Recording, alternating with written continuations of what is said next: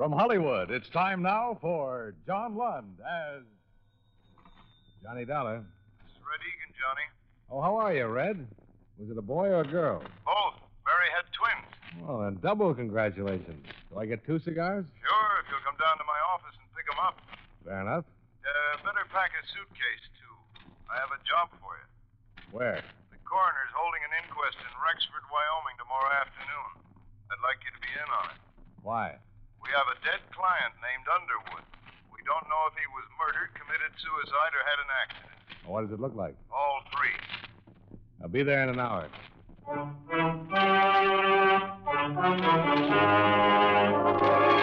John Lund in a transcribed adventure of the man with the action-packed expense account. America's fabulous freelance insurance investigator. Yours truly, Johnny Dollar.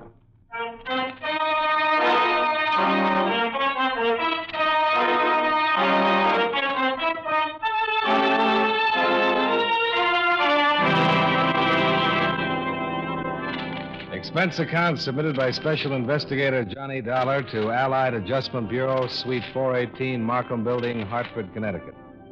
The following is an accounting of expenditures during my investigation of the Underwood matter. The situation wasn't a new one, and our position wasn't any different. Red Egan reminded me of all this in his office. We're in the same old spot, Johnny, with the same old problem. The policyholder's dead, and for looking into it, the insurance company is no longer a friend of the widow or the orphan, but a big, bad monster trying to weasel out of a just claim. And every claim is a just claim. Well, the claim came into our office yesterday afternoon. They turned it over to me for adjustment this morning. I phoned the beneficiary in Rexford, and she hung up on me. Oh? Underwood's widow. She didn't like it a bit, having an insurance man in Hartford calling her up. Even after I explained that any insurance conduct an investigation on a claim, and that's my business. Mm-hmm.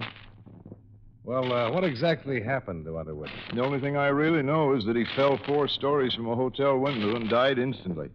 Here, the AP account of his death came from a local paper there. Mm-hmm. How big was the policy? $25,000. Double indemnity if it was an accident, of course. And no payment if he committed suicide. This doesn't say anything about suicide. My guess is that a local reporter wrote that up. Underwood was a major stockholder in the newspaper it appeared in. I doubt if they'd suggest suicide, don't you? I don't know, Red. I never met the editor. Well, meet him if you like. Talk to him. Talk to anybody. When you get to Rexford, go to the inquest and sit with the spectators.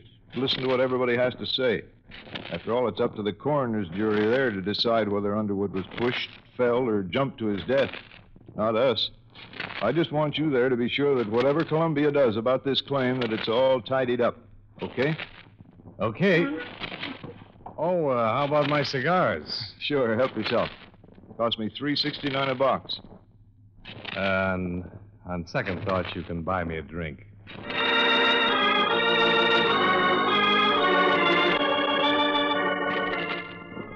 Expense account item 1. $214.65. Plane fare, train fare, bus fare, and incidentals between Hartford and Rexford. I arrived at 11:30 in the morning and checked in at the same hotel where Raymond Underwood had met his death. I had some lunch in the coffee shop, and after that I struggled my way against a belligerent north wind to the city hall and the inquest.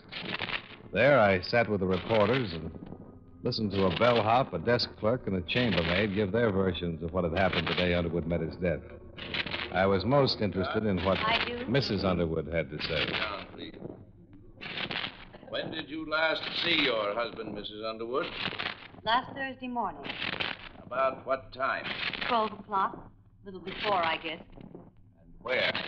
The Pioneer Hotel. In his room there. The same room he occupied prior to his death? Yes. Were you alone? Yes, just with him. And what time did you leave? I was only there 15 or 20 minutes. Must have left before 12:30. I had an appointment. That was the last time you saw Mr. Underwood alive? Yes. They called me about 3 in the afternoon and told me that it had happened. What did you talk to your husband about, Mrs. Underwood? We were talking about being divorced. Was the deceased in good health? Yes, Had he been drinking? some. Not much. I guess he'd had a couple before I got there. She was a tall, dark-haired woman in her early 30s. Her clothes were New York, the perfume Paris, the rings Tiffany's. She answered the questions of the interrogator without hesitation, without emotion. It had been previously established by the desk clerk that she'd left the hotel room a full 15 minutes before Underwood had plunged to bed. By 4:30 in the afternoon, it was all finished. The jury brought in their verdict for the coroner's man to read. This jury that the said Raymond W. Underwood came to his death by a broken back received in a fall from the fourth story of the Pioneer Hotel at or about 12:30 p.m. on Thursday, February 19th.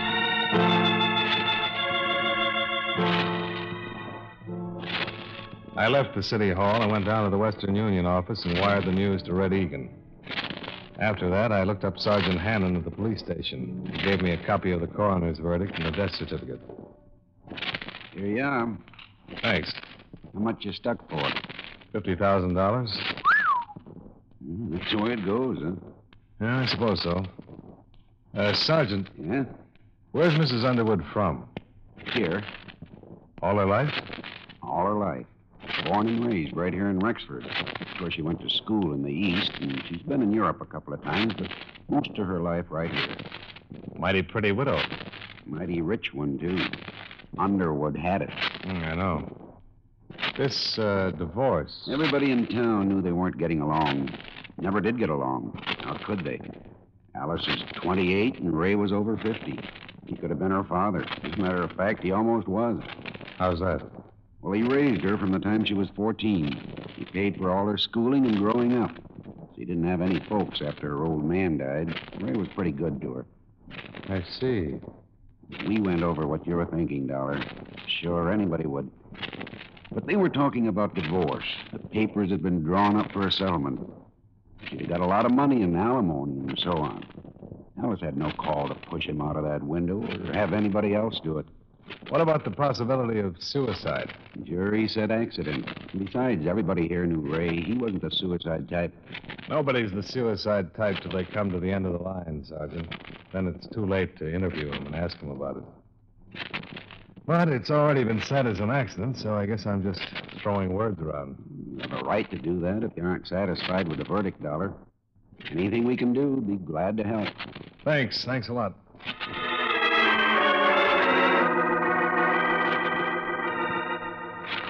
Expense account item 2, $10.80, public stenographer. I assembled copies of all the testimony, re-interviewed the people at the hotel, had all of it typed up and notarized and forwarded to Hartford. Then made arrangements to meet my eastbound plane in Cheyenne. I was about to check out when my phone rang. Johnny Dollar. Trying to get you for 3 hours, Johnny.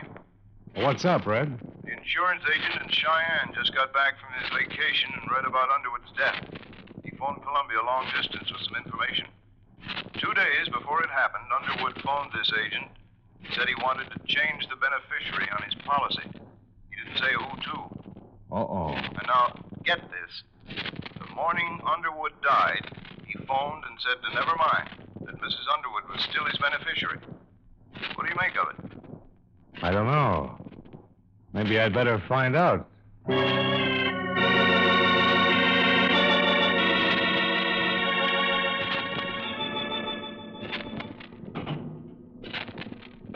What matters do you want to clear up? Oh, just some details about your husband's death, Mrs. Underwood.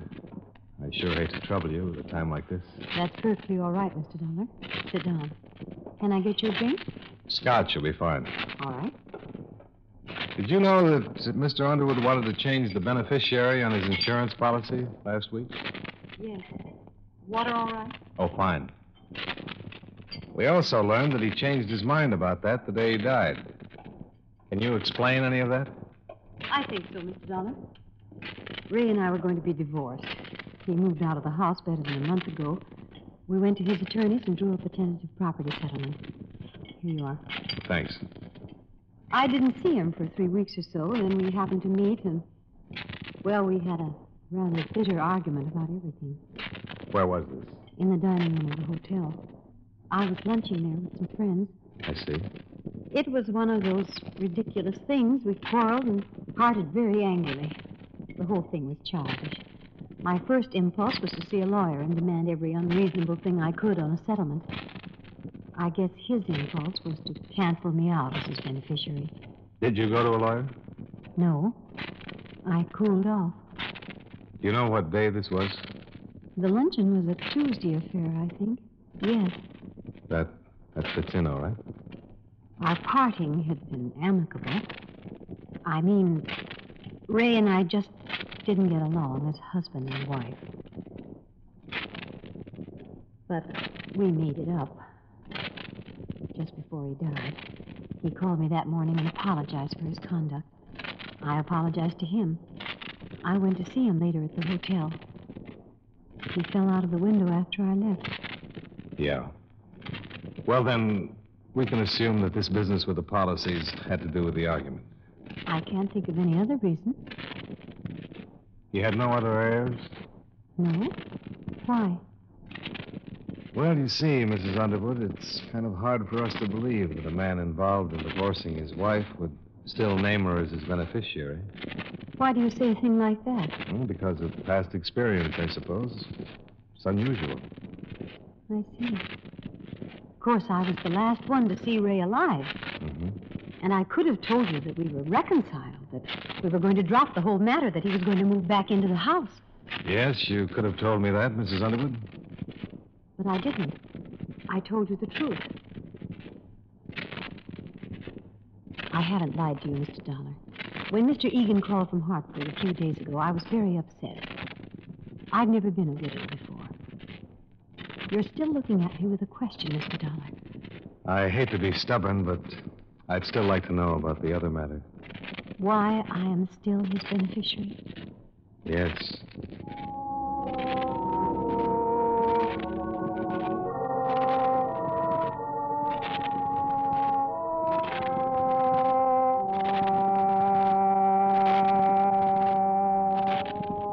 The next morning, I interviewed all the people who had been on duty at the hotel the morning of Underwood's death. Then I dropped in to see Sergeant Hannon once more. Well, here it is, right here. I went over the room myself with 2 of my men. Personal effects of the deceased included 4 suits of men's clothing, 14 shirts, 5 pair of men's hosiery. Was there a bottle in there? Liquor? Yeah. Nope. How about a flask? Nope, nothing like it. Just a glass. Hannon, I talked to all the people at the hotel before I came over here. Underwood left a call for 11:30 the morning he died. They called him. 5 minutes later, he phoned the insurance agent in Cheyenne. And that's the only business he conducted all day, outside of calling his home. We know he didn't leave the room, and we know Mrs. Underwood visited him there about 12. Yeah. But more important, Underwood didn't call and have a bellboy bring him a bottle. Room service didn't send him any drinks. The chambermaid swears there was no bottle of liquor of any kind in his room all the time he'd lived at the hotel. Ray didn't drink much. Well, that adds to it. What light drinker takes a drink before breakfast? He only had time to get up and shave before his wife showed up. Who said he had a drink? Mrs. Underwood. Hmm? On the witness stand, under oath, she said that her husband had had a couple of drinks. Mind you, she didn't say he was drunk, but she did say he'd been drinking before she got there. You know what I think, Hannon? What? I think she just threw that in because it's a little hard to believe that a cold, sober man would walk out of a hotel window and kill himself accidentally. But you and I and everybody else at that coroner's inquest got the impression that Underwood was slightly tipsy. I want to know where he got the drink. I want to know who gave it to him.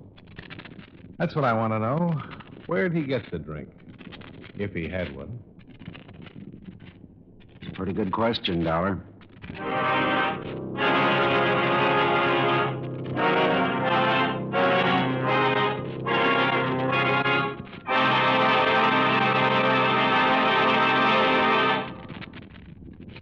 We'll return to yours truly, Johnny Dollar, in just a moment. Every Saturday in the daytime, CBS Radio presents City Hospital, just one of a thrilling lineup of weekend dramatic programs at the Star's address. City Hospital tells gripping stories of life and sometimes death in a great hospital. Tomorrow and every Saturday on most of these same stations, CBS Radio invites you to enjoy City Hospital.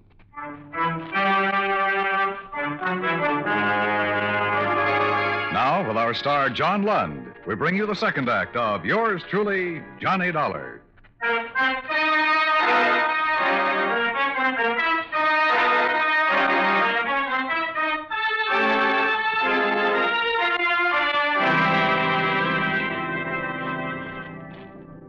After our talk, Sergeant Hannon agreed that there was enough of a doubt about the circumstances just before Underwood's death to warrant a re-examination of the facts.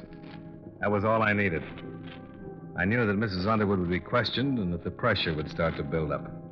I had some pressure of my own.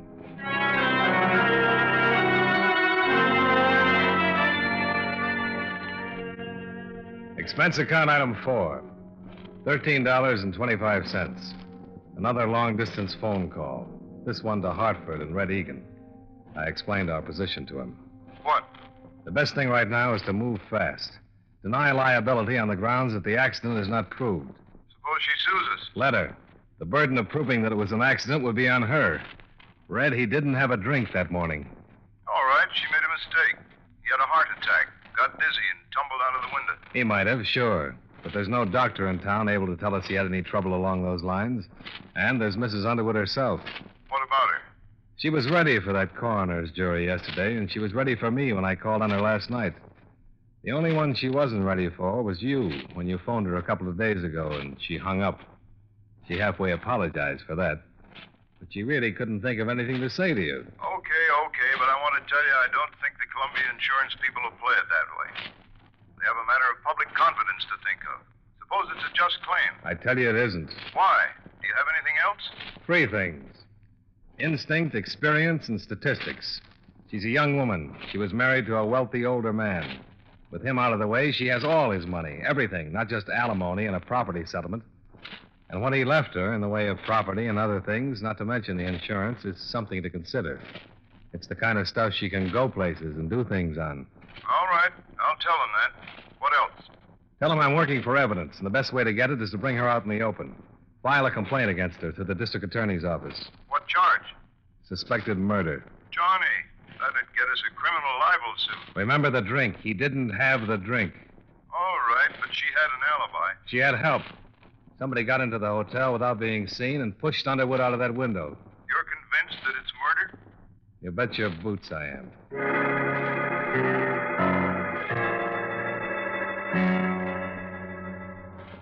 At 6 o'clock that night, I compared notes with Sergeant Hannon. He reported that after questioning Mrs. Underwood, she admitted that she might have been mistaken about her husband drinking the morning of his death. She wasn't sure. But Hannon said what we both were thinking. He was sure enough in front of that coroner's jury to give a misleading impression, Dollar. We better find out who helped her pull this off.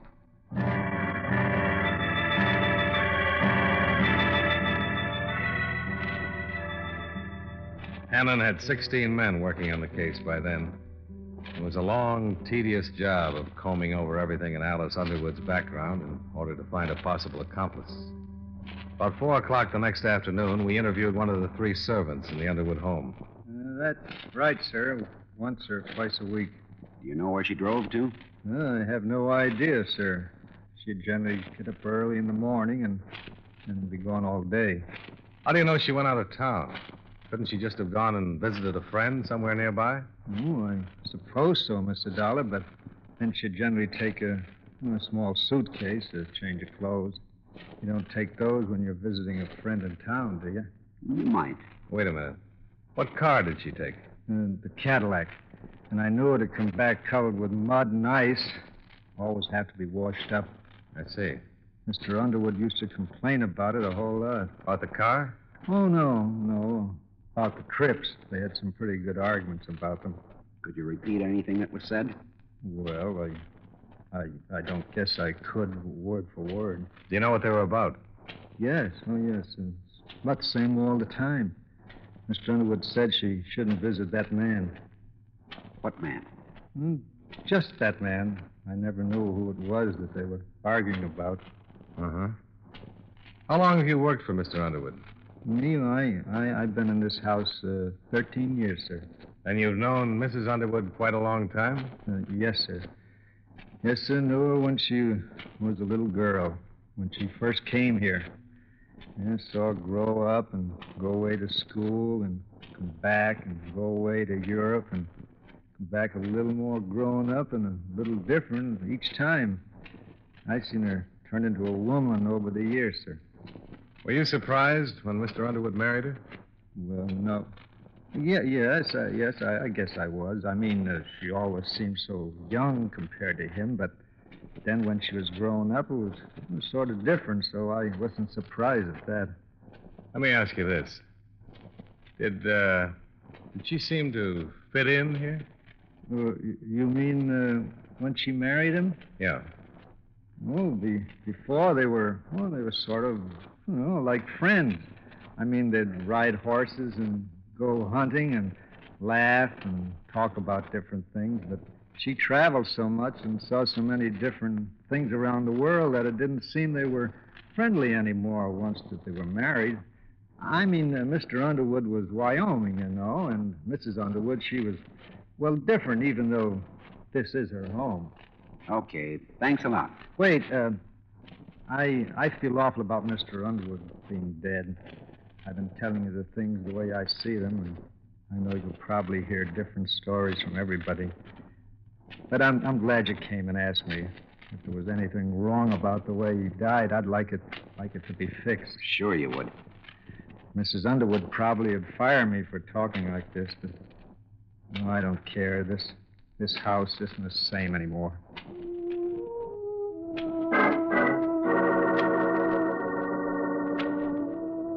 Before the day was out, a complaint had been issued against Alice Underwood on suspicion of murder.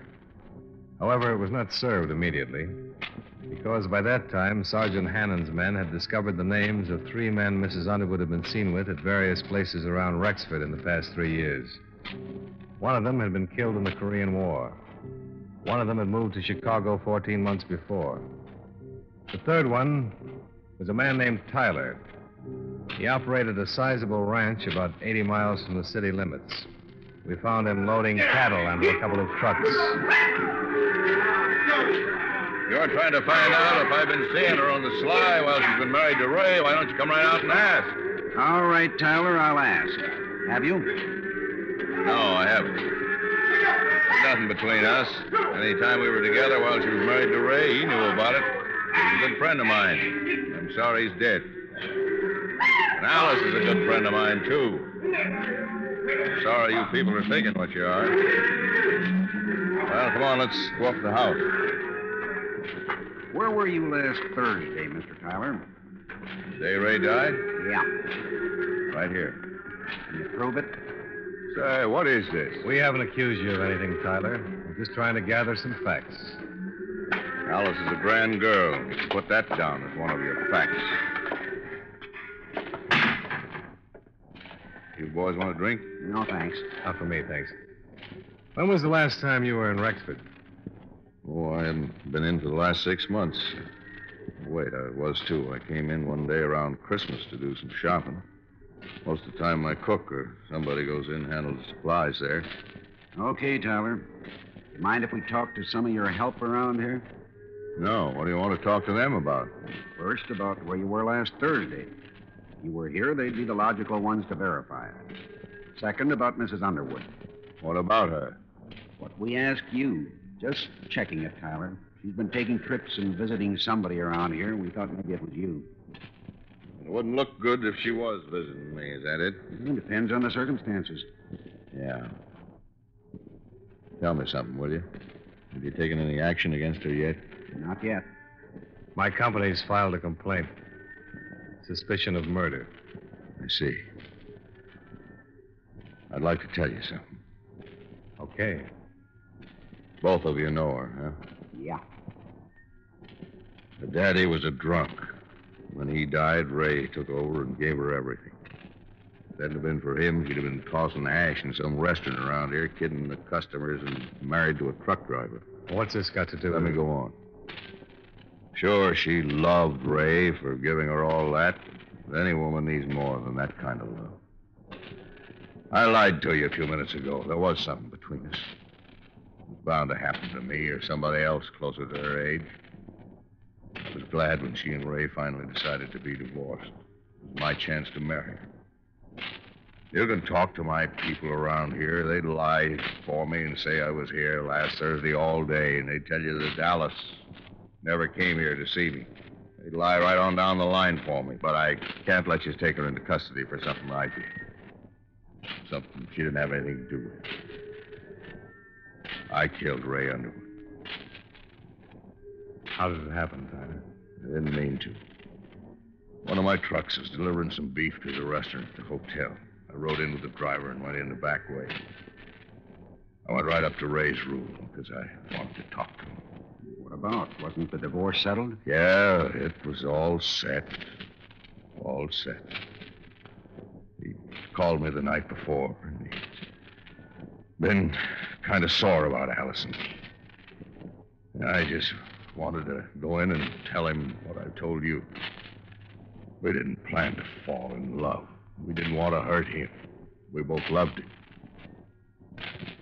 When I got to his room, he wouldn't let me talk at all. He tried to swing on me.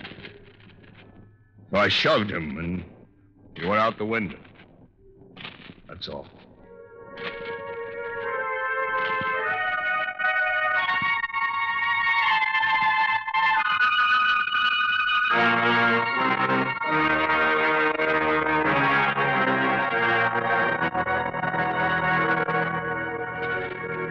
Expense account item 5, $38.15. Hotel and food while in Rexford. Item 6, same as 1, transportation back to Hartford. Expense account total, $491.50. Yours truly, Johnny Dollar.